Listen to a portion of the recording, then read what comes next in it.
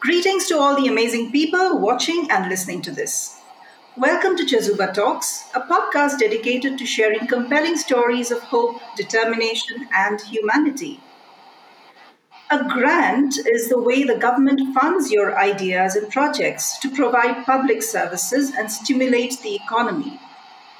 All nonprofits know that applying for a grant involves a lot of labor and reporting. Nevertheless, it is an indispensable document.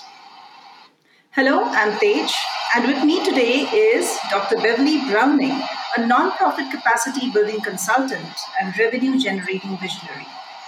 She is a grant writing consultant who uses thought leadership to work with eligible organizations struggling with the woes of revenue stream imbalances. Dr. Bev and her team members have helped her clients win over 750 million in grant awards. She has researched grant funding, grant making trends, and board related barriers to nonprofit capacity building for over 47 years. Dr. Bev is the founder and director of the Grant Writing Training Foundation and Bev Browning LLC. She also is the author of 47 grant writing publications. I could go on and on, but let's hear her speak about her work on this platform. Dr. Bev, honored to have you on our podcast. Thank you so much for inviting me. It's an honor to be a guest. Thank you. Dr. Bev, grant writing is a tedious process of documentation. Please tell us about the significance of the document. Well, the significance all lies in the guidelines that the funder or foundation or government agency or corporation publishes and their funding priorities. And if you can't follow those, it's a sign of not time to apply. So I like to look at grant readiness and then a go, no-go assessment. So first we look at the organization, the nonprofit itself. Mm-hmm. We look at the guidelines from the funder, and we look at the capacity of the nonprofit organization or NGO, non-governmental organization, to actually be able to implement a program should they propose something and it gets funded, because everybody wants a grant. Everybody wants to apply for a grant. Absolutely. They call it free money. When it comes from the government, it's not free money. It's money with red flags, red tape, and lots of reporting, transparency, and accountability. When it comes from a foundation or corporation, it's a little bit lighter, but they expect you to keep the promise. So the grant application or proposal, it is the promise of what you will do if you are awarded that money through your organization. Mm-hmm. And it means you can't change the plan. You shouldn't change the budget line items, expenses of what you propose to spend. You should keep the partners that you listed, the organizations in the community that are going to step up, provide some sort of leverage through giving you free meeting space or matching some dollars to help you get a grant award. But it really means a fit like this, where everything fits perfectly. There's no fingers out. There's no, we meet one of the priorities, but we can't meet them all. You have to be 100% match, or you should not apply unless you have talked to the funder first to see if there's a chance to receive consideration for a grant award if you don't totally align with their mission and what they want to fund. Oh, okay. So a lot of groundwork is necessary before the actual application and finding out. All right. Yes, you really have to assess it. Right. And that matching also has to be done by some authority, or is it somebody from the nonprofit and the government that does it? It's the internal staff at the nonprofit. It can be the governing board members, the executive director, the program coordinators or program directors. It can also be the people that provide the frontline services that actually work with the clients or the people who are in need of something that come to that organization. So with that, everybody that knows what the need is and has collected documentation to prove that there's a need, they should be at the planning table to determine, is this grant a fit? Is this something we can apply for and we have a chance of winning? Okay, all right. And what are the hurdles in receiving grants for nonprofits? I mean, What are they? one be not like you say, not giving in all the prerequisites. But is there any other hurdle? Yes, sorry. Yes, prerequisites. They have to have an engaged governing board. Their board of directors has to know what's happening. They have to be practicing their board roles and responsibilities with duty and care. They have to understand and know the finances of the organization, money in, money out, all the time. The board really is the decision maker, and they're over the executive director, and they also, in the executive director's absence, are responsible for keeping that organization running, providing services from day to day. So if the board hasn't been trained in all of their responsibilities, you should not be applying for grants. Why? Because if something goes wrong with that grant and you spend $1 the wrong way and you are audited by the funder and they find that you have misspent their money, then they will go after the board and they can sue the board. And if the board doesn't have directors and officers liability insurance, then those board members could lose their homes, their cars, their savings, their retirement, their personal belongings. That's why it's so important for the board to be trained and then to get them covered with the right kind of insurance to protect them. Wow, that is something that is, you have to think twice before. So, from this, I gather that a nonprofit has to be well established to be able to apply to a grant. Otherwise, if it is a fresh nonprofit, very newly established, they probably do not have the experience or the running of the nonprofit for enough duration. So, what is the time that a nonprofit needs to be existing and running thoroughly before applying for a grant? They need to be in existence for at least 2 years minimum before they start to apply for grants. If they're an NGO, they need to be registered with the United Nations. If they're a nonprofit organization in the States, United States, they need to be registered with the Internal Revenue Service and their own state's department. I think it's called Corporate Commission. It's where you are approved because you are a nonprofit corporation. So you incorporate as a nonprofit in your state first, then you get your ID number, and then you go for the Internal Revenue Service tax exempt status, which provides you with a letter that funders will ask for. So if you're an NGO internationally located, you want to align with the United Nations and go along with their guidelines for non-governmental organizations so that you're listed on their website and you're deemed as credible. So how do you get money in the first 2 years if you can't go after the big grants? You go after smaller corporate donations, $500, $1,000, $2,500. There are corporations all over the world, and they all have community responsibility or social responsibility programs. And a lot of times they don't even advertise or put on the internet that they award money to NGOs or to tax-exempt organizations in the United States. So you have to do your due diligence. You have to study. You have to know who works there.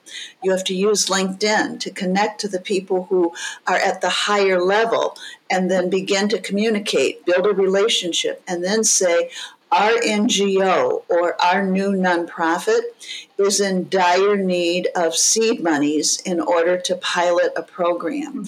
We would like to know what paperwork would you need from us in order to consider donating, since we are new and cannot go after larger grants until we hit the 2-year mark. So explain your status. Let them know why you're asking. Even if they don't have anything up about supporting the community, most most for-profit corporations will sweep 5% of their annual profits into some kind of a community responsibility program. Oh, okay. So basically, take baby steps and then move on to the big grants. Yes, and the board also the governing board of the nonprofit, they also have to adopt a give or get policy where they say that, okay, we agree to give X amount of dollars annually, every year, to this organization to help build it. Or if we don't have it to give, we will go out and find other people to give and bring those monies back here and give them to the executive director to deposit into the bank. Oh, okay, wonderful. I didn't know that. Also, is it possible, like, obviously the competition is very high with the number of grants that are there.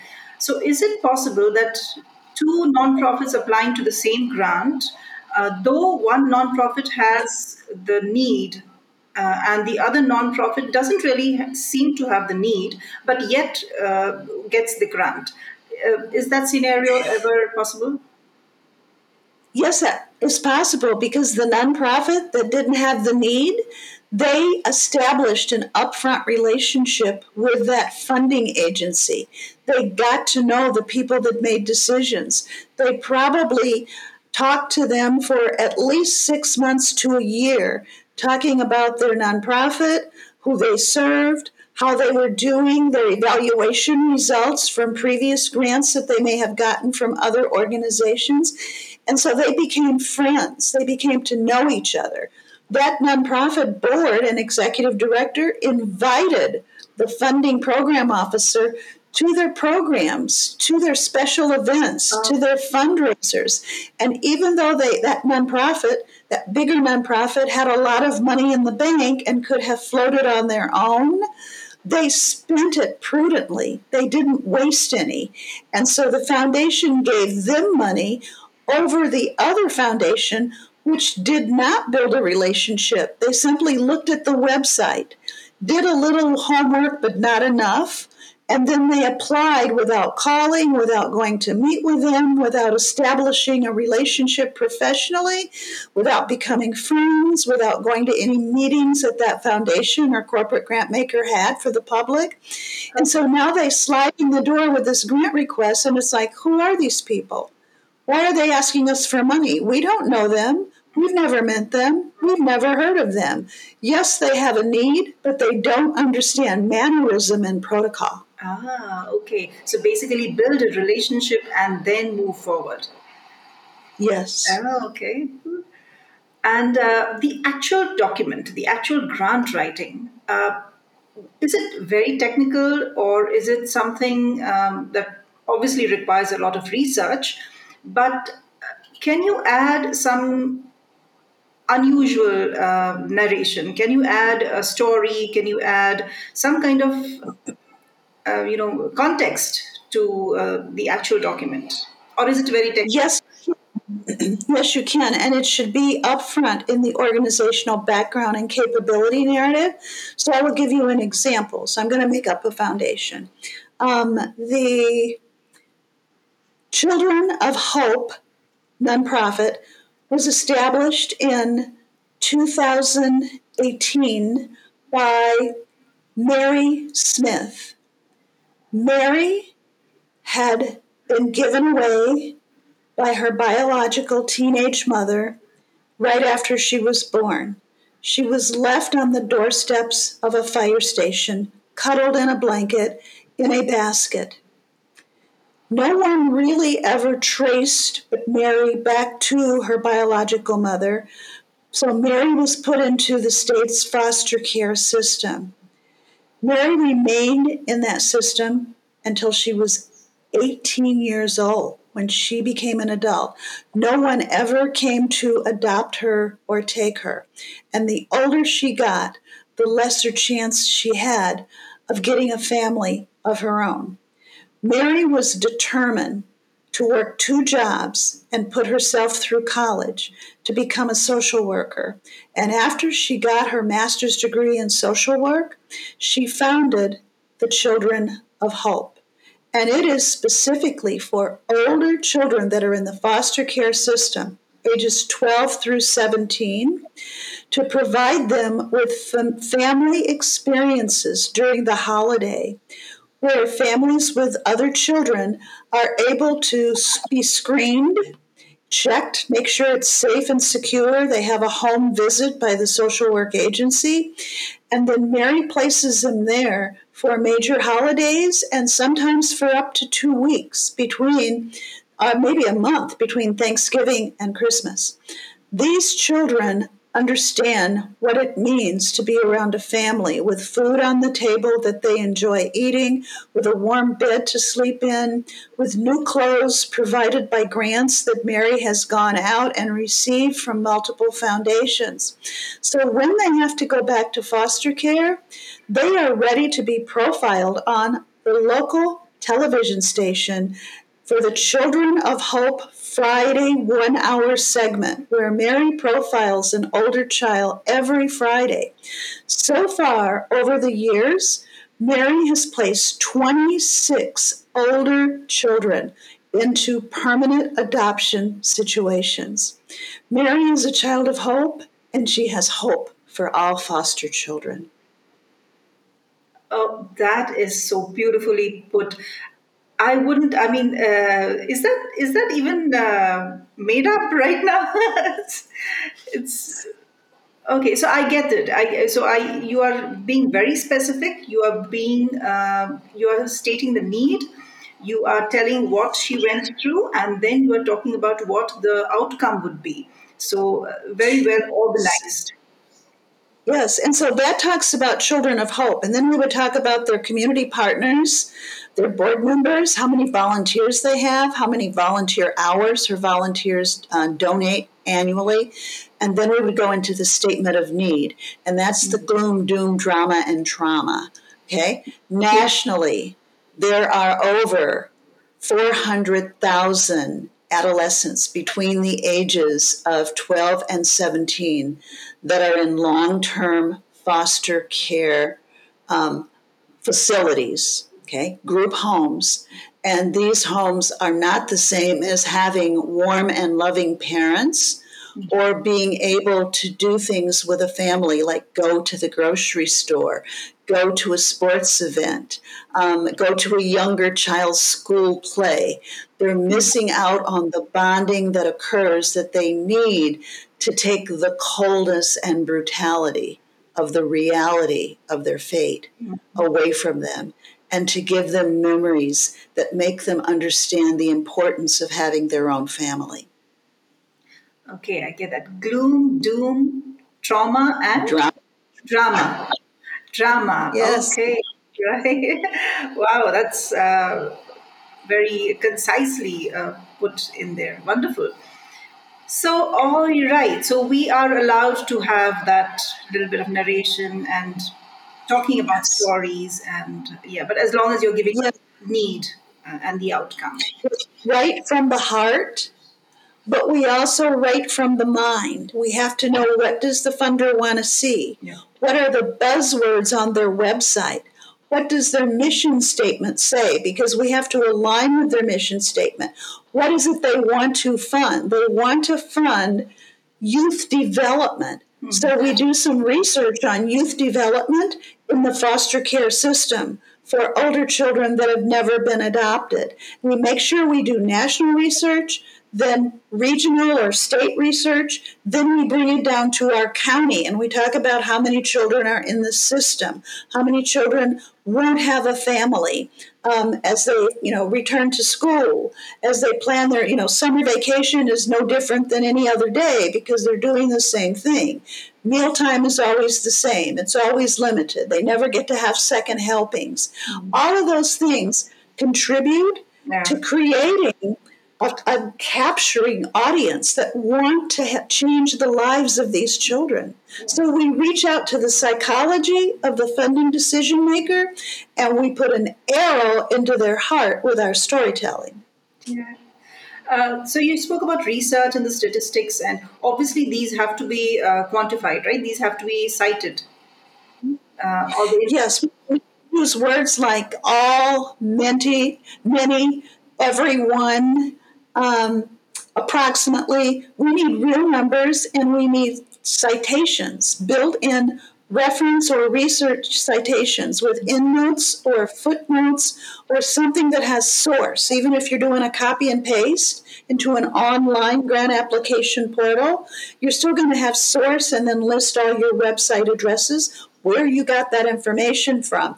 And any research that you find should not be more than 5 years old. If it's over than 5 years old, you will not get funded. Oh, okay, all right. That's interesting. Right. Assuming that the money has come in, assuming that the grant is there for the nonprofit, how often is it monitored? How often is it audited?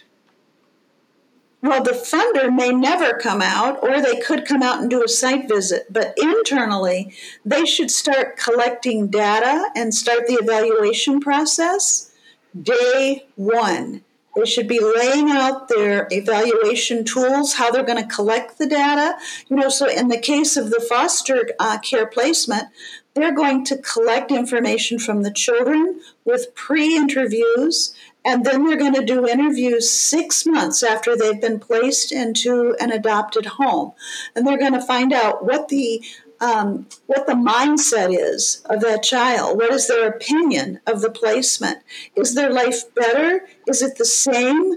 Or is it worse? Are there any things that need to be red flags with the social worker who should be monitoring that child's placement in that home? So there's a lot of things to look at and collect. Also interviewing the parents, the family that child is placed with. What is their temperament? Are they having tantrums? Are they self-harming?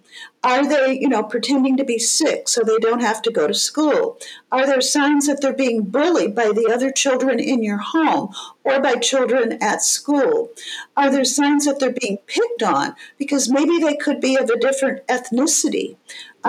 We just don't know. The placement could be with any family, not necessarily a cultural grounded family that looks like that child, thinks like that child, but somebody different, and they have to get used to everything. How are they adjusting, and what support do we need to add through the next grant request so that we don't have these problems with our placements?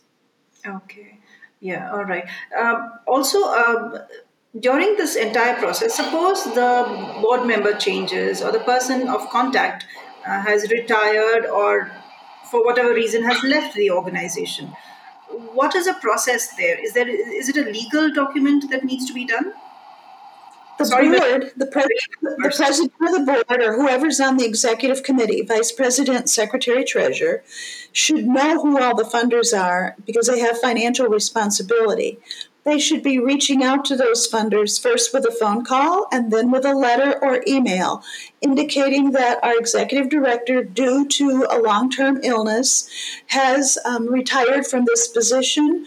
We are doing a search for a new executive director. In the meantime, the executive committee of the board will be the primary contact for any questions to facilitate site visits, as well as continue collecting evaluation data that will be due on the reporting intervals that you required in the grant agreement when the money was awarded. Okay.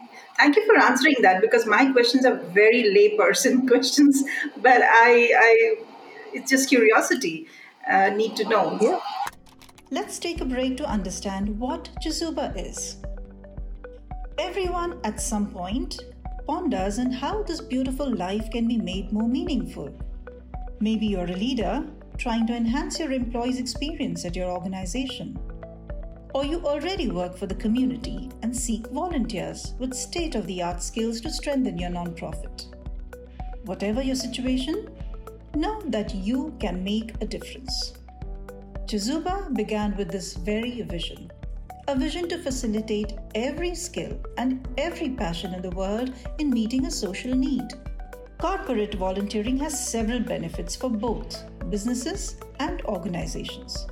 In parallel, experienced and enthusiastic volunteers join NGO workers, enabling them to serve the community more effectively. Chazuba offers everyone looking to add purpose and meaning to their lives a chance to connect or volunteer virtually with nonprofit organizations from over 100 countries around the world. Visit www.chazuba.net and explore opportunities to find meaning. Chazuba, your platform to do good. And now, back with our guest. Dr. Beverly, you also conduct online courses for individuals, right? What is the duration and what is a prerequisite for this program? I do. First of all, I've been teaching for Cengage Learning, CENGAGE Learning, also known as Ed2Go, ED, the number 2, and then geo.com. I teach the grant writing classes. There's a grant writing suite with 3 courses. And then I also teach becoming a grant writing consultant, and that's for people who know how to write grant applications already. And then most importantly, I teach professional grant writing for those individuals that are grant writers that want to study for certification with the Grant Professional Certification Institute. Okay. They are affiliated with the Grant Professionals Foundation and the Grant Professionals Association. And once you pass the certification exam, you can have the letters G, P as in Paul, C as in Carol behind your name. It helps open doors, gets you higher paying positions in your career, and if you're a consultant, it's a good way to go after clients. I also created my own online Zoom-based trainings, and I have a 16-week program called Coaching and Mentoring for New and Struggling Grant Writers. Also, freelance grant writing consultants boot camp for people who are grant writing consultants that need to increase the revenue and expand the services in their businesses. Starting in January, I'm doing a Train the Trainer for nonprofit board trainers program. It's going to be 4 weeks, and it's going to simulate actual board training processes and how we choose topics. And then finally, I have an over-the-top mentoring group that will help any grant writer, anybody in the world of grants, be able to pay a small membership fee and attend for any 3-month cycle they want to throughout the year, every other week, to ask questions, to explore, what they're being challenged with and how to deal with clients, how to answer something on a grant application. So yes, my website is bevbrowning.com. I'm also on LinkedIn. Dr. Beverly Browning. It's easy to find me. That's lovely. I think I'm going to sign up for your course. It sounds Oh, bless you. interesting. Right. Dr. Bev, thank you so much for throwing light on this very important topic. Uh, I'm sure all nonprofits will benefit from this. All those who are listening to this podcast have definitely gained a better understanding. I know I have. And what grant writing is and why it needs to be done the way it needs to be done. Thank you so much for being on the podcast. You're welcome. Can I give 3 takeaways? Absolutely. Welcome. Okay, the first is for my nonprofits and NGOs. Get your act together. Make sure the organization is grant ready. Second, have a board of at least 5 to 7 people. A board is not 1 person or 2 people and really shouldn't be 3 people. You need workers who can give you 15 to 20 hours of volunteer time a month to help build the nonprofit organization. That's their role. They also need to be able to give money or get money. And finally, a grant does not come without strings. There's always going to be a reporting process, an accountability process, a transparency process. And if you mess it up, you've committed something called grant-seeking suicide, which means the word will get around the grant maker community and no one will ever trust your organization again to write a check made out to it. So please use these takeaways to get better, be better, do better, and get more. Amazing. Thank you so much. I think that is like a whole lot of bounty that we've got. Great advice. Thank you very much, Dr. Beverly. And that's it from Thank this. you. Thank you for having me. Thank you very much. And that's it in this episode. I'm sure this episode was extremely enlightening to all the nonprofits and people listening to this. See you again in the next episode with another person who is really making change to the community. Till then, goodbye.